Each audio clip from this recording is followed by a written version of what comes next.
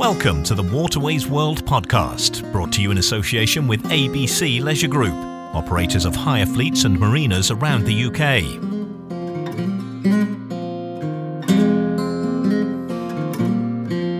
Hello and welcome to the Waterways World podcast. I'm Bobby Cowling, the editor of the magazine. And in this episode, we're discussing the green future of inland boating with the Canal River Trust's National Boating Manager, Matthew Symonds. At the Crick Boat Show in August, Matthew participated in a seminar devoted to the issue of moving the waterways away from fossil fuel burning boats. But what are the alternatives to diesel and petrol? Are they viable, and how much do they cost? We discussed this, along with a couple of topical boating related matters. So, let's take a listen.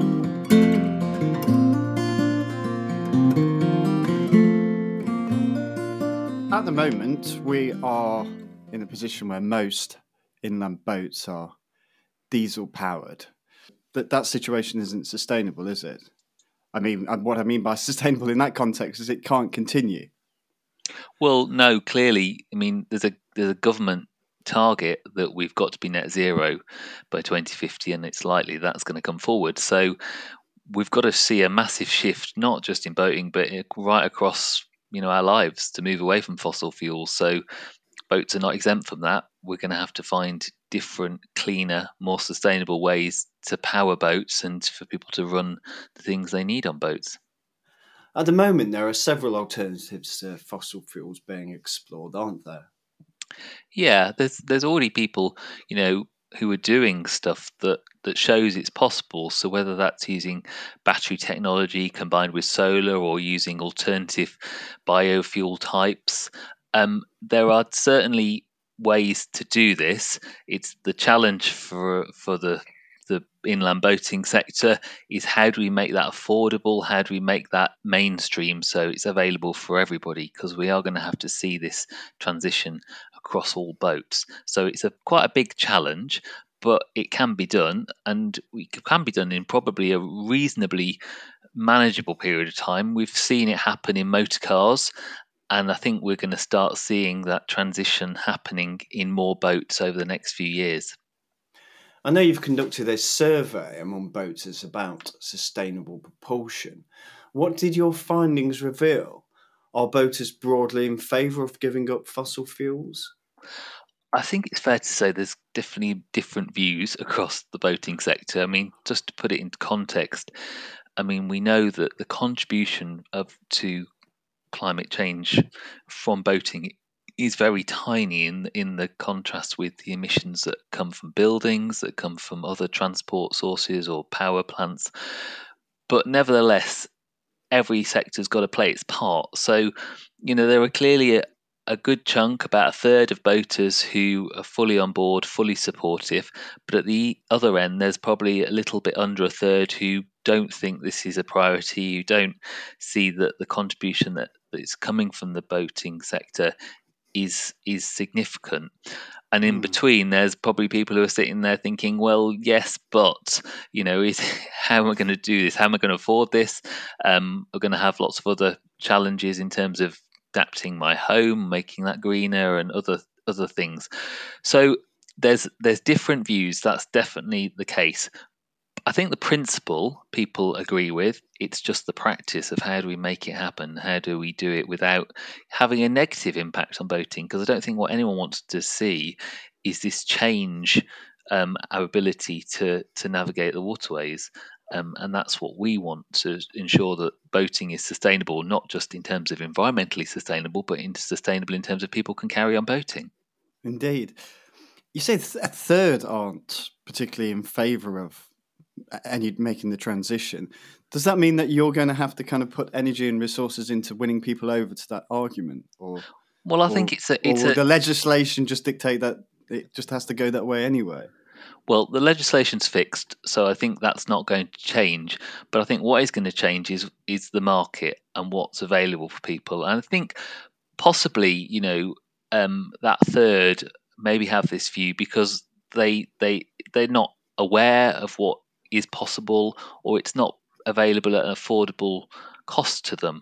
And if that becomes cheaper, if it becomes the norm, which, if you think about other things that have happened, when people switched from leaded to unleaded petrol, it just became the norm over time. And I think that will happen for the boating sector too. So we will see, new technologies, new fuels, and we're already starting to see that with perhaps HVO as an alternative to diesel. And I've heard of several marinas who have now switched to offering that only, so it's slightly more expensive, but because it doesn't actually have huge impact on performance, people just accept it. And I think we will see that happening. I want to come back to HVO, but I also want to talk a little bit about electric boats and electric boating infrastructure, because I think for a time we believed that probably was the way forward. But as you outlined in your seminar at Crick, there are more than a few challenges to going electric. Could you explain what some of those are? Yeah, so if boats are moving to electric, there's lots of benefits. You can see why it would make a lot of sense for boats to have large battery packs as a kind of ballast. It kind of makes sense. It could work, and you're not moving a boat at a very high speed, so efficiency wise it could work. But the challenge for us and other navigation authorities is that how do you provide those charging places where people can top up their electricity? To a degree, people might be able to use solar. Certainly in the summer, that might be a more viable option, but there's still going to be a demand for charging points. And at the moment, we haven't got a high number of charging points across the network other than on permanent mooring sites, perhaps. So we've got around 950 short stay mooring sites on our network. And you probably count on two hands how many of those sites actually offer electric charging. So that shows you the scale of the challenge if we were going to provide that. How many charging points would you anticipate you'd need?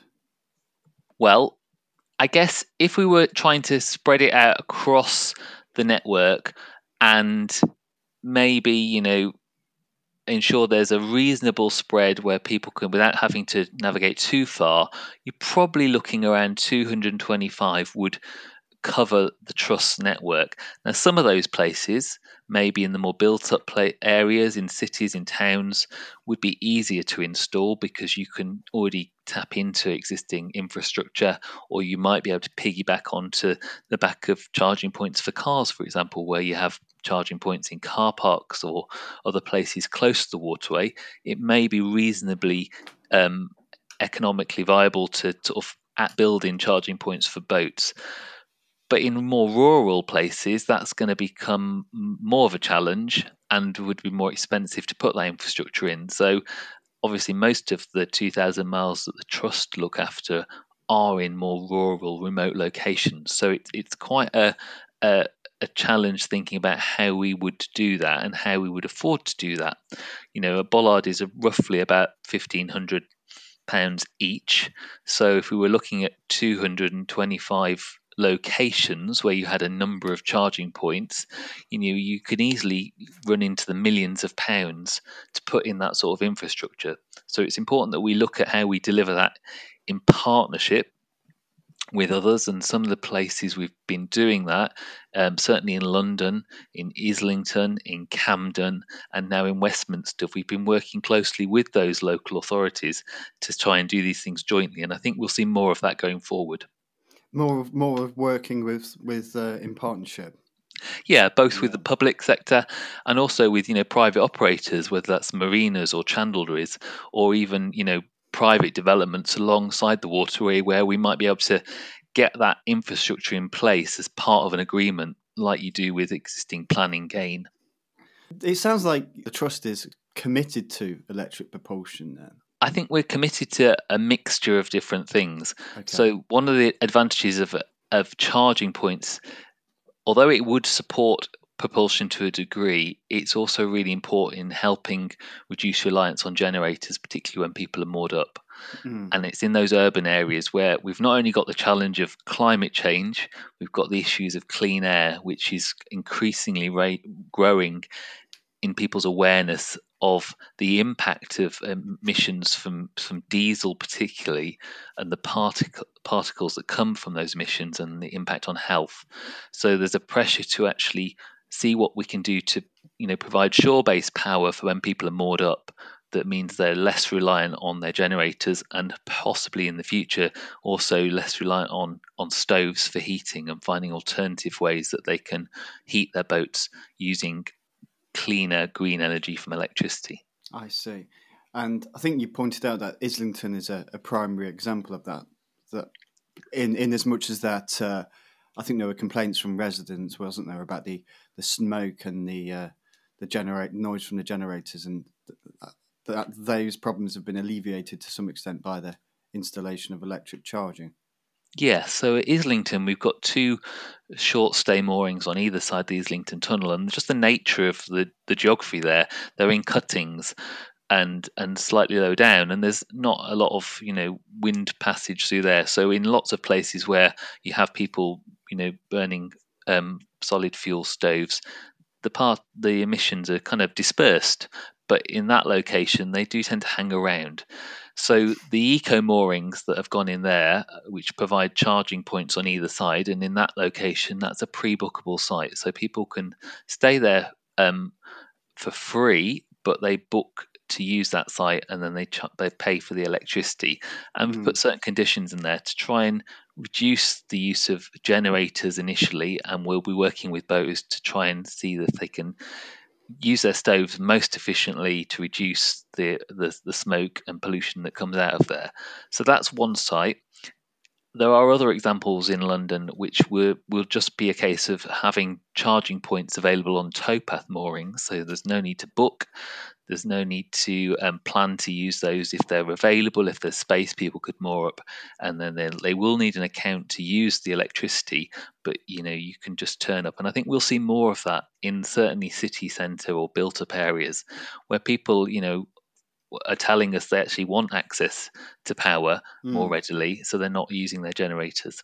Am I right in thinking it was the Islington mooring where you had some degree of difficulty sourcing the electricity, or there were some costly issues there just in getting the infrastructure in place? Yeah, that's definitely a big challenge. You think it's as simple as plugging into the grid, but actually the grid has capacity, and certainly in places in London where there's huge amounts of development going on, where people are putting up lots of residential and commercial buildings, the infrastructure there is quite stretched.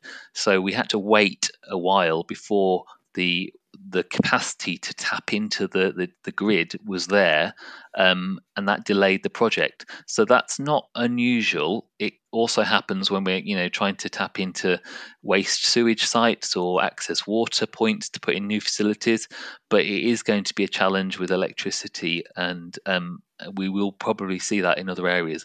It's not unsurmountable, but it just takes a bit longer and adds to the process. Yeah, I see. What about the charging extra for the electricity in order to generate revenue for the trust, in order to finance the rollout of electric charging infrastructure? Is that something that you could do? Well, it's a good point there, Bobby, because at the moment we're constrained by the rules related to the sale of electricity, so we can only charge what the cost price is. So the trust can't at the moment make any profit on the sale of electricity. So, it is something possibly to think about, but it would require changes to how the sale of electricity is governed. So we can't create a surplus which we could then reinvest at the moment. But in the long term, that might be an option for the regulators to think about: how do we develop and deliver this extra infrastructure that's going to be needed. You already have the electric boat licence discount. Is that something you'd look to expand or at least continue with? Yeah, so we already offer a discount for electric boats, but it's a very tiny number of boats that actually take that up at the moment. And yes, I think we will still continue to use that as one of the kind of incentives, but it's a relatively small incentive compared to the cost of converting your boat. So I think it will play a part. Whether it will play a huge part, I'm not sure. But of course, if it does grow and we ultimately have many more boats claiming that discount, then we would have to think about where do we get that resource, that income from other places to sort of to invest in the network and maintain it. It isn't just a case of we could, lose that income. If we lose that income, we can do less. So it's going to be a difficult balancing act trying to work that out if we see a big uptake in electric boat discount. Would you consider raising the cost of a license for a conventional diesel-powered boat? I think that's an interesting question. It's not something we've considered. I mean, we're always very conscious about trying to balance the contribution we get from license income to maintain the network. And at the moment, the money we get from licenses is only about 10% of what we invest back in maintaining and running the network. And balancing that with it being affordable, we don't want boating to be something that is just available for those with lots of money. So, it's about how do we get that balance right? And, whether we use this kind of nudge theory, in a sense, if you have offering a better discount for boats that are cleaner and greener, then you're already charging more to those that aren't. So it's already there. Whether we want to go to the extent of increasing that even more, I think we'd be more inclined to try and nudge the incentives rather than kind of add an extra penalty onto boats, because it's a balance. We want people to see it as a good thing, that we're committed to a more sustainable, cleaner boating future. And I think we want people to see that as a plus rather than see it as a penalty if they don't convert. So is it fair to say that you're watching the situation evolve quite closely in terms of the various alternatives to fossil fuel? Yeah, I think we're not alone in watching closely, because there isn't kind of one standout winner at the moment. People talk about possible future of hydrogen, whether that would play a role. There's obviously people using HVO increasingly. There's the battery technology, which we know exists and people are using. But it's which one's going to kind of, this is a kind of VHS versus Betamax debate from the 1980s about which one's going to win, which one's going to be the one that most people go for. So we're keeping our minds open at the moment, and it's very much it's not just for the navigation authorities. This is the boat building sector, the industry as a whole. Will be very much watching which one is going to be the one that takes the lead. And I think some of that might come from incentives the government might put in, and it might come from development of technology that's been used in motor cars, because we've seen a big take up of battery power electric motor cars, and whether that will start to trickle down and be moved over into the maritime sector. I think that's something we're watching with interest.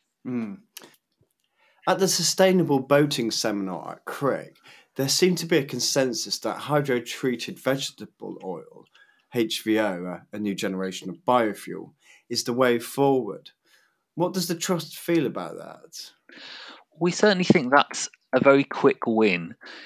You could move very rapidly to HVO without having to change a lot of the infrastructure that already exists. So it will run on most engines. You can use existing infrastructure that providers of diesel use. So it's something that can happen very quickly and have a big impact.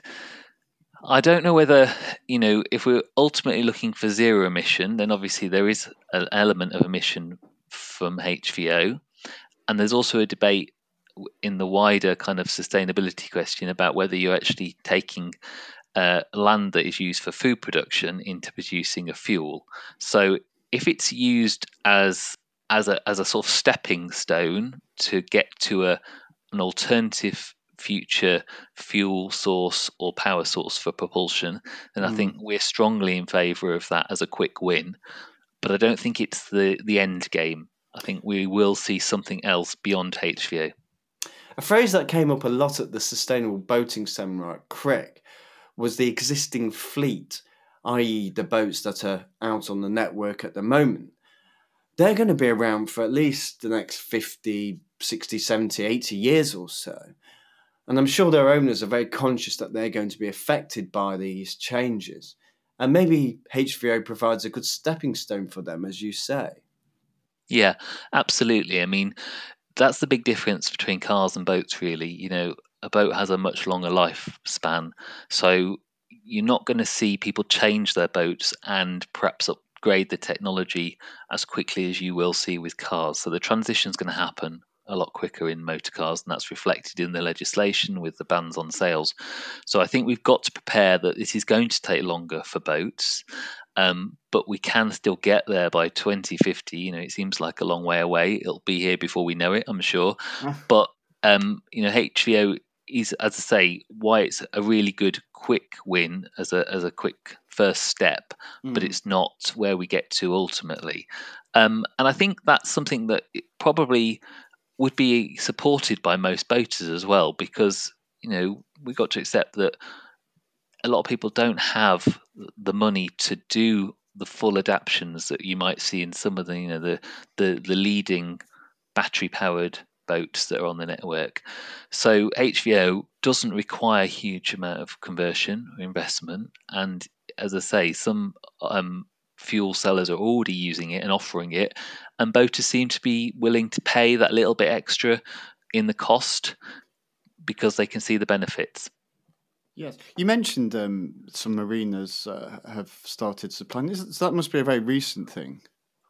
Well, I've picked up from a few boaters who have got home moorings in places where their marina operators have already started to switch over to it. So I think there is an issue of it's not widely available. There's not a lot of producers of HVO, but clearly it's starting to trickle into the market, and that's interesting. And I think we'll be watching that with interest. And the feedback I've heard from them is that actually people are pretty pleased with it. They're not seeing a huge difference in performance, and it's cleaner. So what's not to like? And you don't need to do anything to your boat. You can just That's go into the fuel tank. You may have already made that point, but it's worth making again, isn't it?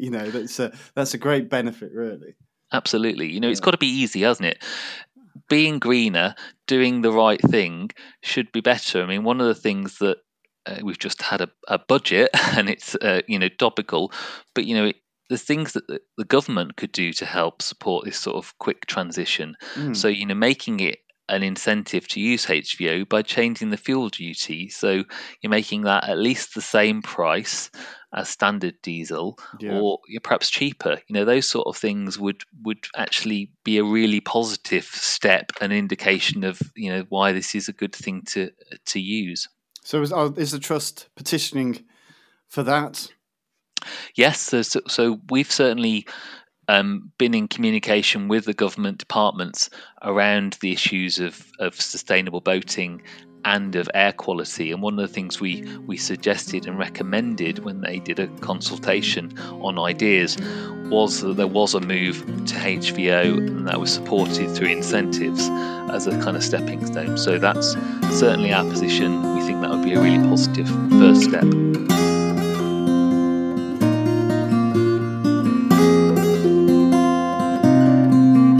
Waterways World has been Britain's best-selling canals and rivers magazine since 1972. In each monthly issue you'll find the latest waterway news, practical advice on boat buying and boat ownership, reviews of the latest craft and equipment, a pull-out cruising guide to help you plan your next trip, first-hand accounts of waterways life, and insights into the history and heritage of our canals and rivers.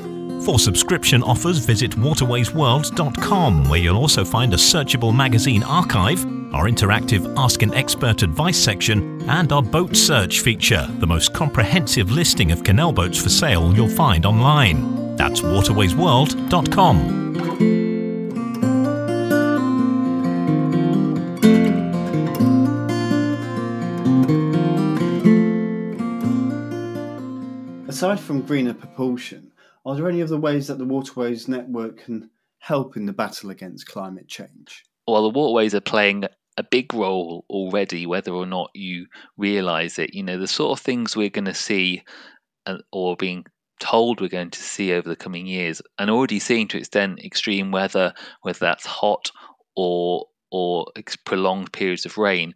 The waterways act as a cooling source. We've done some research recently which shows that in those urban areas, being by the waterways actually lowers the air temperature, so it has a positive impact in urban areas. And in many places the waterways are a natural source of drainage, so they're helping to absorb extra runoff from heavy rain supplies. So there are some very tangible examples of the waterways playing a role already, but there's many more ways that they can play a role in future. So, for example, we have some hydro generation schemes on our waterways where using water passing alongside locks is generating power. So there's practical ways we can use the waterway to generate green energy.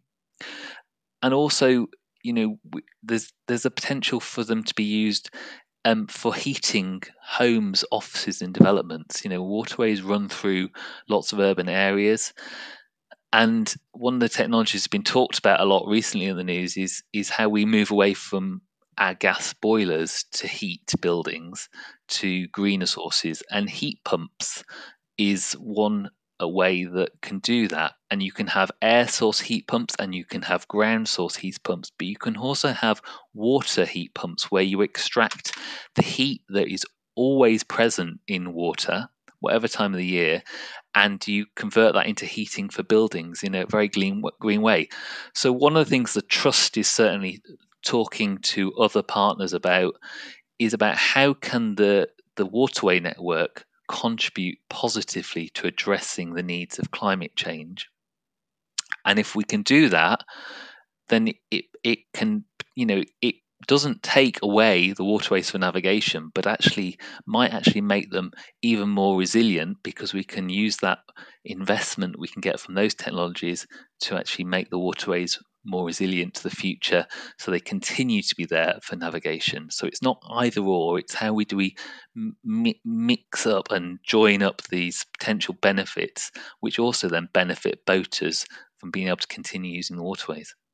I know we've touched on some topical stuff, but one thing I'm just interested in is what the trust feels about the government's, this kind of sewage crisis that we're living through at the minute.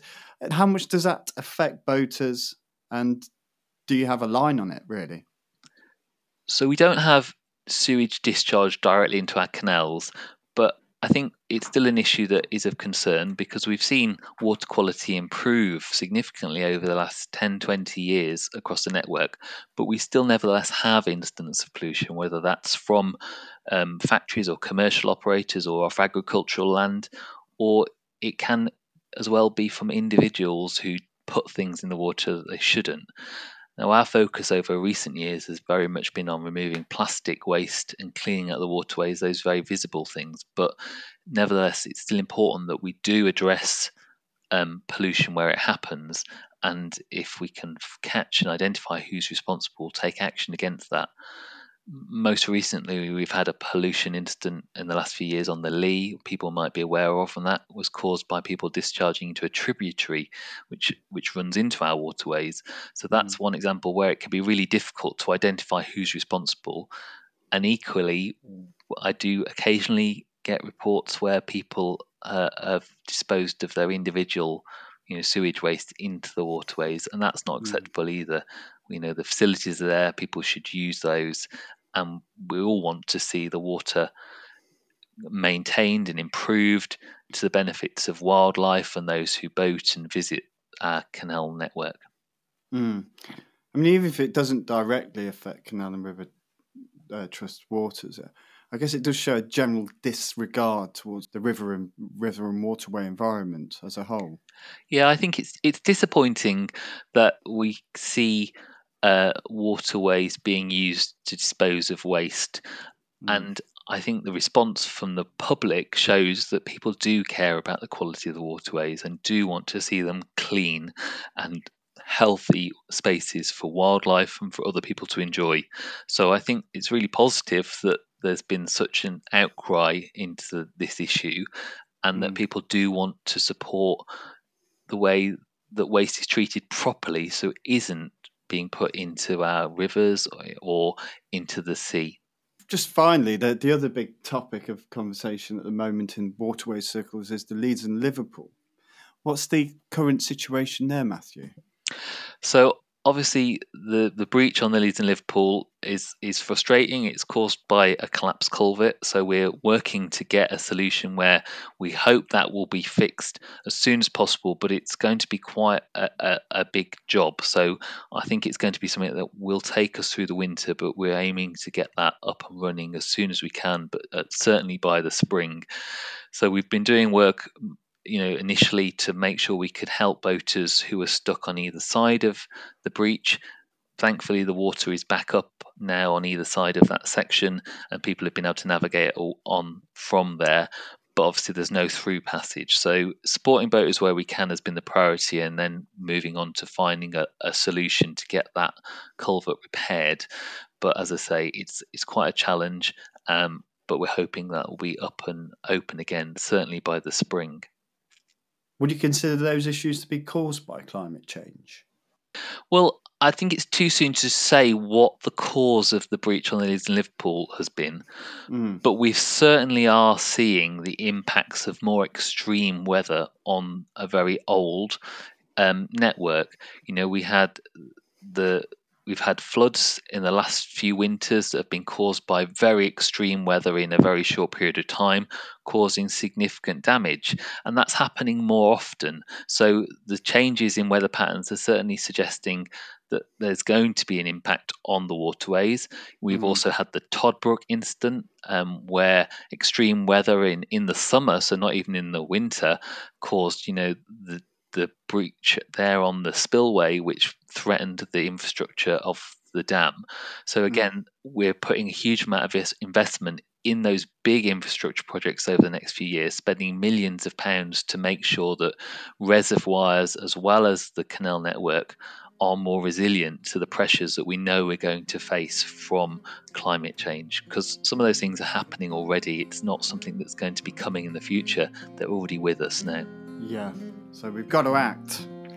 It's something we've all got to play our part in, yes. Time is now, yes.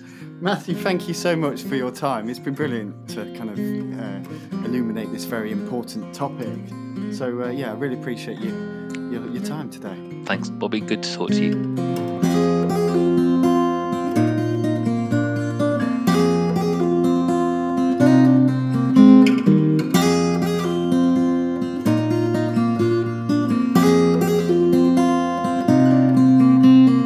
For over 45 years, the ABC Leisure Group has been at the forefront of the waterways leisure industry.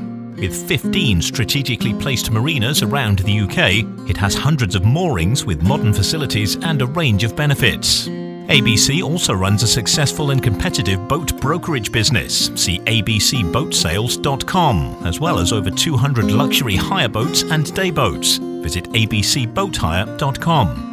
Furthermore, it offers a range of land-based holiday accommodation, including waterside holiday cottages and caravan parks. Visit abcholidaycottages.com.